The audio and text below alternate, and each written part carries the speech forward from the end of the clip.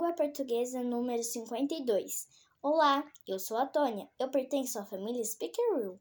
Hoje eu irei falar sobre o Dia Internacional da Amizade.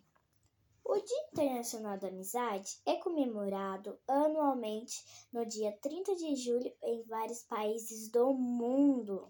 Esta data foi instituída pela ONU em 27 de abril de 2011.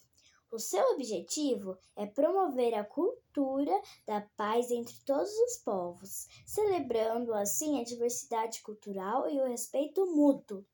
A ideia para a criação desta data foi do médico paraguaio Ramon Artemio Bracho, que fundou a Cruzada Mundial da Amizade, um programa que promovia a boa convivência entre diversos povos.